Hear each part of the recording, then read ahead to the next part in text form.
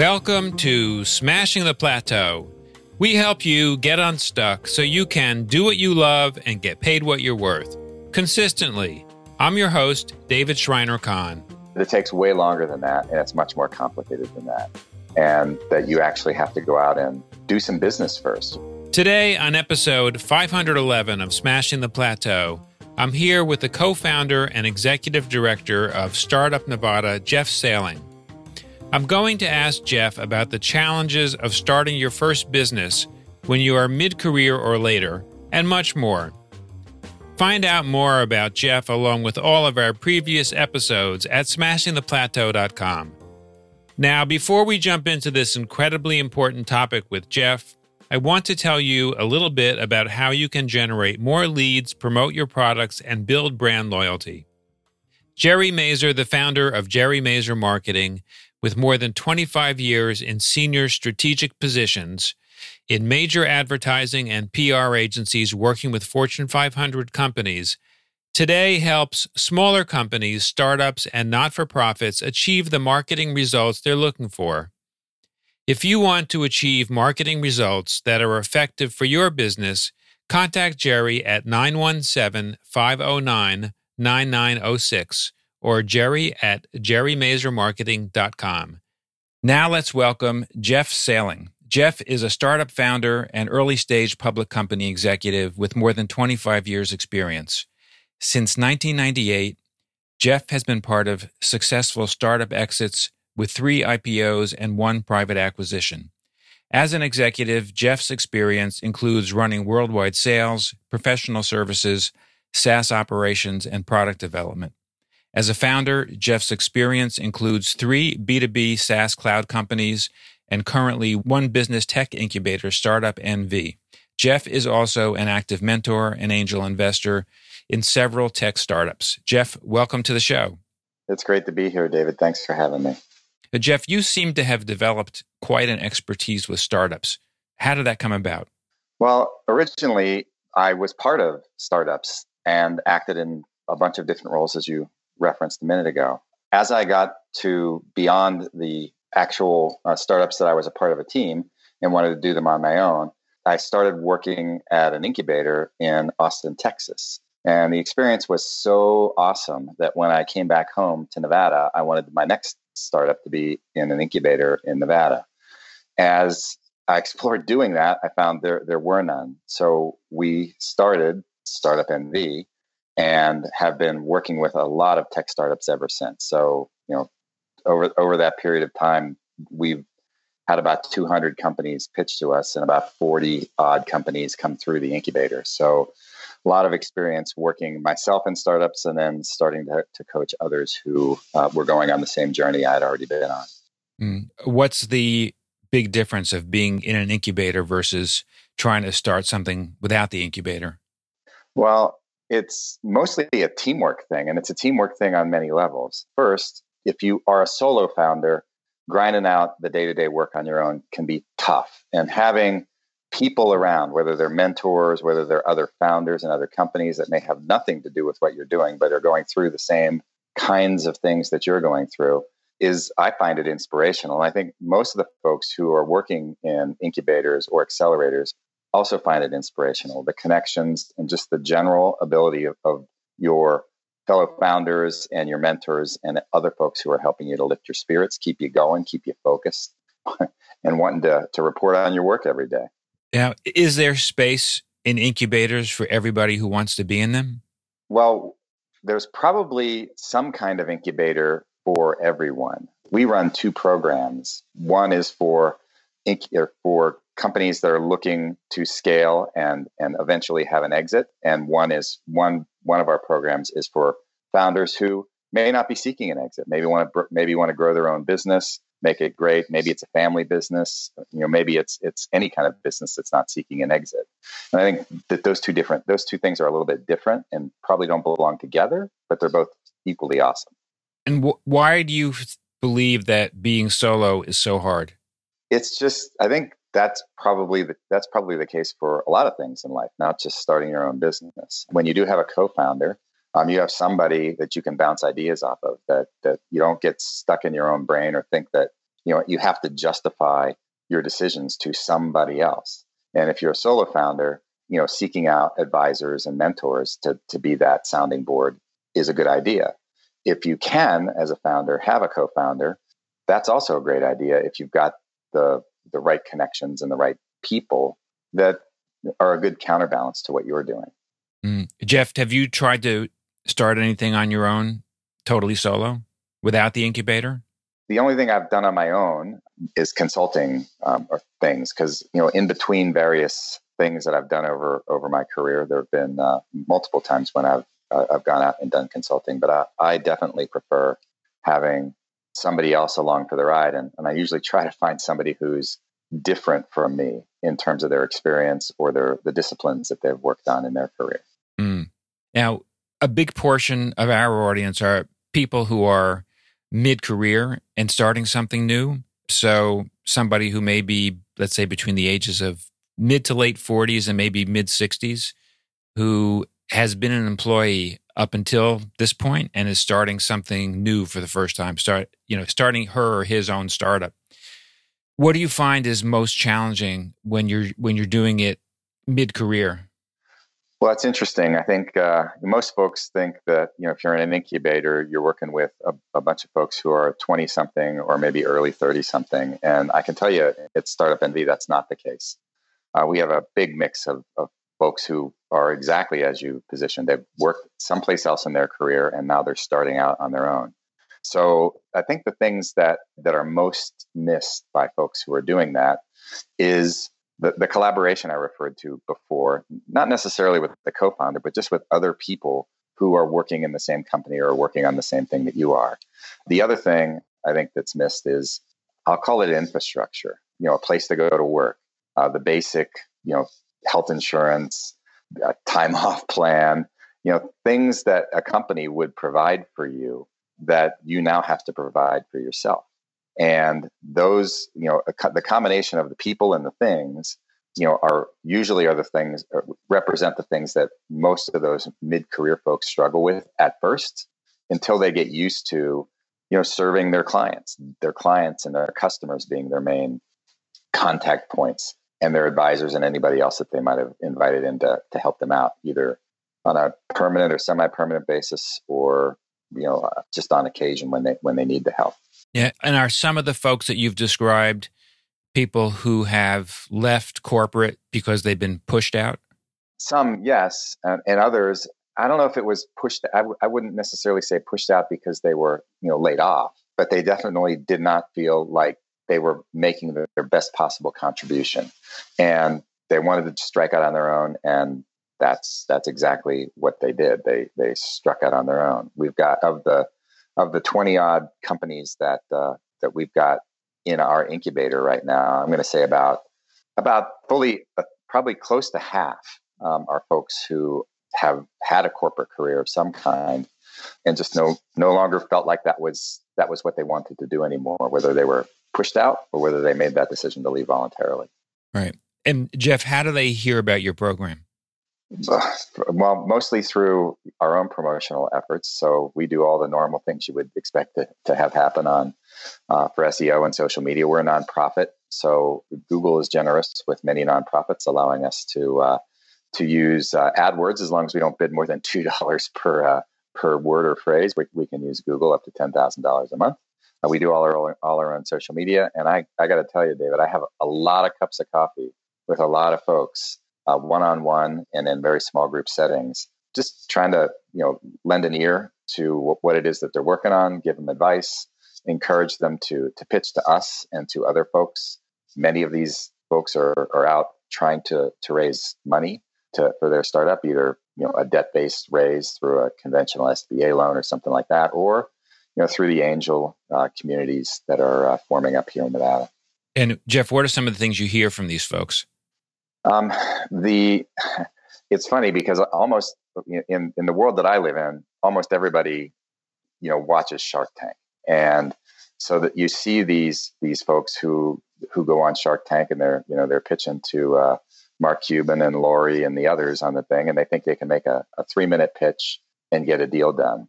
And I think, the biggest aha moment for most of these folks who are raising money, not all of them are, but the ones who are, is that it takes way longer than that, and it's much more complicated than that, and that you actually have to go out and do some business first. Whatever your idea is, whether you're a tech startup or a person making a new gee whiz thing, we have a folks that they're making everything from bicycle racks to really interesting containers for your journey on water and filtering water and things like that.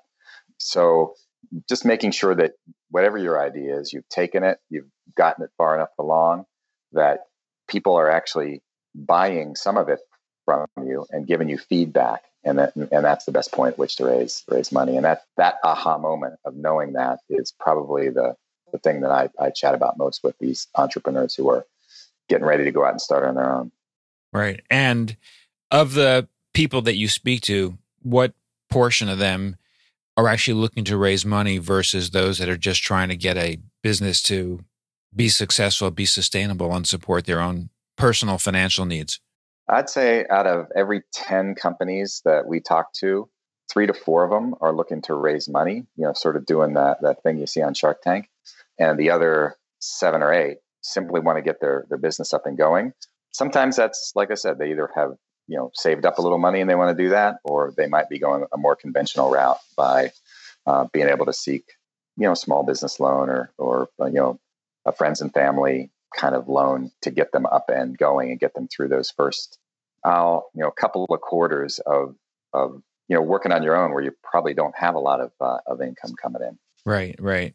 So I wonder if you could just walk us through a scenario of somebody who's typical, especially for those that they're not looking to raise money and exit, but maybe the 7 or 8 out of 10 that are just looking to get something to work and be sustainable. Sure. So I'll give you a couple of examples. The first is, we had a young woman come through, had graduated from a master's program in engineering, and she was a little bit further along in her career. She had done some things early in her career, went back to school, got her master's degree, and started doing consulting work in mining, which is a big industry here in Nevada. If anybody in your audience didn't know, I think Nevada is the 2nd or 3rd largest gold mining place in the entire planet. I mean, that's up against other countries. So there's a lot of mining that goes on here. And she had some really interesting methods for helping miners find, whatever it was that they were mining in a much more efficient way than the traditional methods. So she had started to do some consulting to her mining practice. She was starting to fill up her day and was looking for advice on how to expand her consulting practice in the mining world. And really smart woman, really had her stuff on, was clearly not in a business that was probably going to grow and be sold or be acquired by anybody, but was probably going to, she had herself fully occupied and was looking for ways to advice on how to grow it so that she could bring other people on and do this in a way that allowed her business to grow. So, not everybody's building the next great Internet of Things product or thing that's going to go to become a unicorn. And we have people that have similar sort of consultancy businesses, services businesses, or other folks. We had another fella who, because he had moved around a lot, had experiences with the public storage places. And then in the towns that I do a lot of my work in, which are Reno and Las Vegas in Nevada, a lot of people are moving in. So there's a big shortage of these public storage units. And he had this idea of creating something like one of those pods, those mobile units where you could stack them in the yard that was less expensive than the pods, a little bit more flexible than the typical fixed storage things.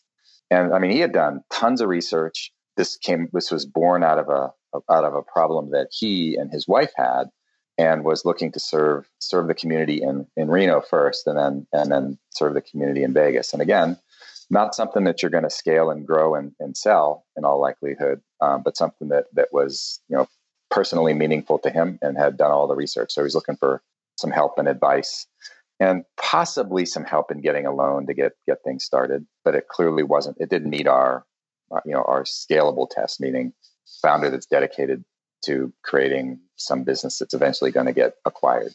And how far along, in these two examples, how far along were they before they joined your program? The mining person had been at it about 6 months, and she was looking for a way to expand and a way to get advice. The fella who had the public storage things had done all his research and was looking for some help from some folks with a little bit more life experience than he had to get it up and going. So he was probably about 3 months in and was debating about whether he should sort of make the jump from the full-time job he had into going full-time on this adventure that he was looking to do. Mm-hmm. Jeff, do business owners need to be based in Nevada in order to be able to participate in your program? They do. The whole operation does not have to be based in Nevada, but we like the bulk of the folks to be in Nevada so that when they grow and they create jobs and they create the activity around their businesses, that benefit accrues to our communities in Nevada, whether it's Reno, Vegas, or out in the rural areas of our state. So for folks that are not based in Nevada, do you have any words of wisdom about some of the strategies they might be able to employ that might tap into some of your learnings? Sure. I mean, we have a lot of resources available on our website, and that's open to everybody. And we think we've got a pretty cool business environment here in Nevada. So we do get a fair amount of folks, especially regionally, who are looking to move here. So they'll come to our website, startupmd.org. We've got a bunch of resources available on the actual website itself about how to start a business, what some of the phases are, those kinds of things, how to get engaged with us, even how to pitch to us, because anybody can pitch and get feedback from our advisory board, whether or not they're in Nevada. And of course, we're going to do everything we can to convince them that this is a great place to do business. But our mission is to have successful entrepreneurs, no matter where they are. We'd like them to be in Nevada, but they don't have to be in Nevada. Yeah. Jeff, what do you see as some of the biggest obstacles to founders getting help early on when it would be most valuable? I think first you have to be willing to ask for help, and that's actually one of the strongest criteria that we look at is the coachability of the founder. For we're going to invest a lot of our incubators' efforts in helping them. So first, you have to have an open mind and be willing to listen to other people. It doesn't mean you have to take every single bit of advice anybody gives you, but have an open mind about folks who might have a different perspective than you do. So that's number one. Number two is finding an organization, group, or a couple of individuals who sort of will balance you out. There's 1,400 incubators across the United States. So there's lots of help out there that's available to you. And there's probably another 300 or 400 accelerator programs, if you qualify for them, that are available to you where folks will give you help in a variety of different areas. There's a program out there called the VMS program. It's a Venture Mentor Service at MIT. And there are a number of chapters of those around the country. And those are a great place. That's actually a free service where folks can go and get mentorship. And another place to reach out in your community, there's an organization called 1 Million Cups. It was started by the Kauffman Foundation out of Kansas City. I think they're in about 150 cities around the country. And they meet every Wednesday morning at usually a local coffee venue of some sort. And founders get up and make a 6-minute pitch to their community and get a lot of feedback. And you can, again, it's all free, and you can meet a lot of people in your community who are generally engaged in entrepreneurism and want to help. Is there a central repository of these various resources? None that I've found. It's one of the key complaints in our, certainly in my state, Nevada, and in many other places. I mean, there's lots of places to go for, I would say, your traditional tech startups. You can go on Y Combinator or 500 Startups, and they've got a ton of resources for folks who are aimed at scalable startups with exits. For the others, there's the ones that have been, there's not a central place you can go that I know of that you can go and find, resources for everything. So, I rattled off a couple there with with 1 Million Cups and the Kauffman Foundation. Those are both really good places to start. Your local SBDC usually has great resources, and they're in most cases they're very well wired into the communities throughout the United States. I know our Nevada SBDC is awesome and has great resources. We work together with all of those resources in our communities, and I know they're available in many others across the United States. Jeff, what are your thoughts about the resources? You mentioned earlier on that being solo is really hard, and being in an environment where you are constantly in contact with peers and mentors can be really helpful, inspirational, etc. What are your thoughts about being in paid programs? Because there are lots of those as well. Well, it has to fit for you. It has to fit for what it is that you're doing. And the only thing that really bothers me about paid programs is if you're actually paying to pitch, that rankles me a little bit. But actually paying to be in an incubator or accelerators are usually a little bit different. There's nothing wrong with that. And you can get close to having an incubation experience just by going to a co-working space. And of course, you're gonna pay for the office space or the desk or whatever it is that you're renting from the co-working space. But you're going to be around other folks who are, striving and starting their businesses and trying to do this similar things to what it is that you as a solo founder are doing. And you can get a lot of great support in those kinds of communities as well. And you're paying a little bit of money. Usually a few $100 a month. Anywhere from $150 to $300 or $400 a month, depending on your local real estate market and what it tolerates. But having that support, I think, is important. It tends to make people stronger and a little bit more coachable. Jeff, whom do you know personally who's done a remarkable job of smashing the plateau? I have two examples for you. So one is one of the founders of a company called Breadware. His name's Daniel Price. And what Breadware is doing is they're making it easy to design and create a smart or Internet of Things product. I wasn't aware that 75% of the people who start an IoT or start to build a smart project fail because even if they're in a company, they don't have the engineering skills in the company to build what effectively is a little mini computer for whatever their device might be, whether it's a sprinkler or any other, I'll say, boring kind of IoT device. It's not the sexy kind of stuff that you see with Alexa and Google Voice. So all of these companies that are trying to build devices can now go to Breadware and find a boatload of engineers, a marketplace of engineers to help them get through the design and manufacture process. So Daniel Price and his crew at Breadware have broken through the plateau in the IoT space and are continuing to go to really do great things. And my second example is a woman by the name of Julie Arsenault. She runs a women's underwear subscription service called Panty Drop, and it's pantydrop.me. Make sure you go to that website, not the .com. And she's got an inclusive intimates business where you subscribe to their business, and she and her team have been tripling their sales every quarter for about 6 quarters now. So Julie and her team at Panty Drop are doing awesome, and Daniel and his team at Breadware are doing awesome. Sounds great. And Jeff, what does the future look like for you at Startup NV? The future is bright. We've seen about 200 companies pitch to us over the course of the last 18 months or so. We recently won a federal grant that allows us to help angel groups and other investment groups get started in Nevada because we lack them. I mean, there's lots of them around the country, and we have few, if any, in Nevada. So we're using our federal grant to get those kinds of things started here in Nevada to help our entrepreneurial community thrive and sort of grow beyond our traditional industries out here of gaming, tourism, and mining. So we're looking to expand, and the future is very, very bright for those of us in Nevada. Sounds great. And if somebody wants to go deeper with anything that you've discussed today or learn more about Startup NV, where would they go? There's 2 places to go. First, to our website, startupnv.org.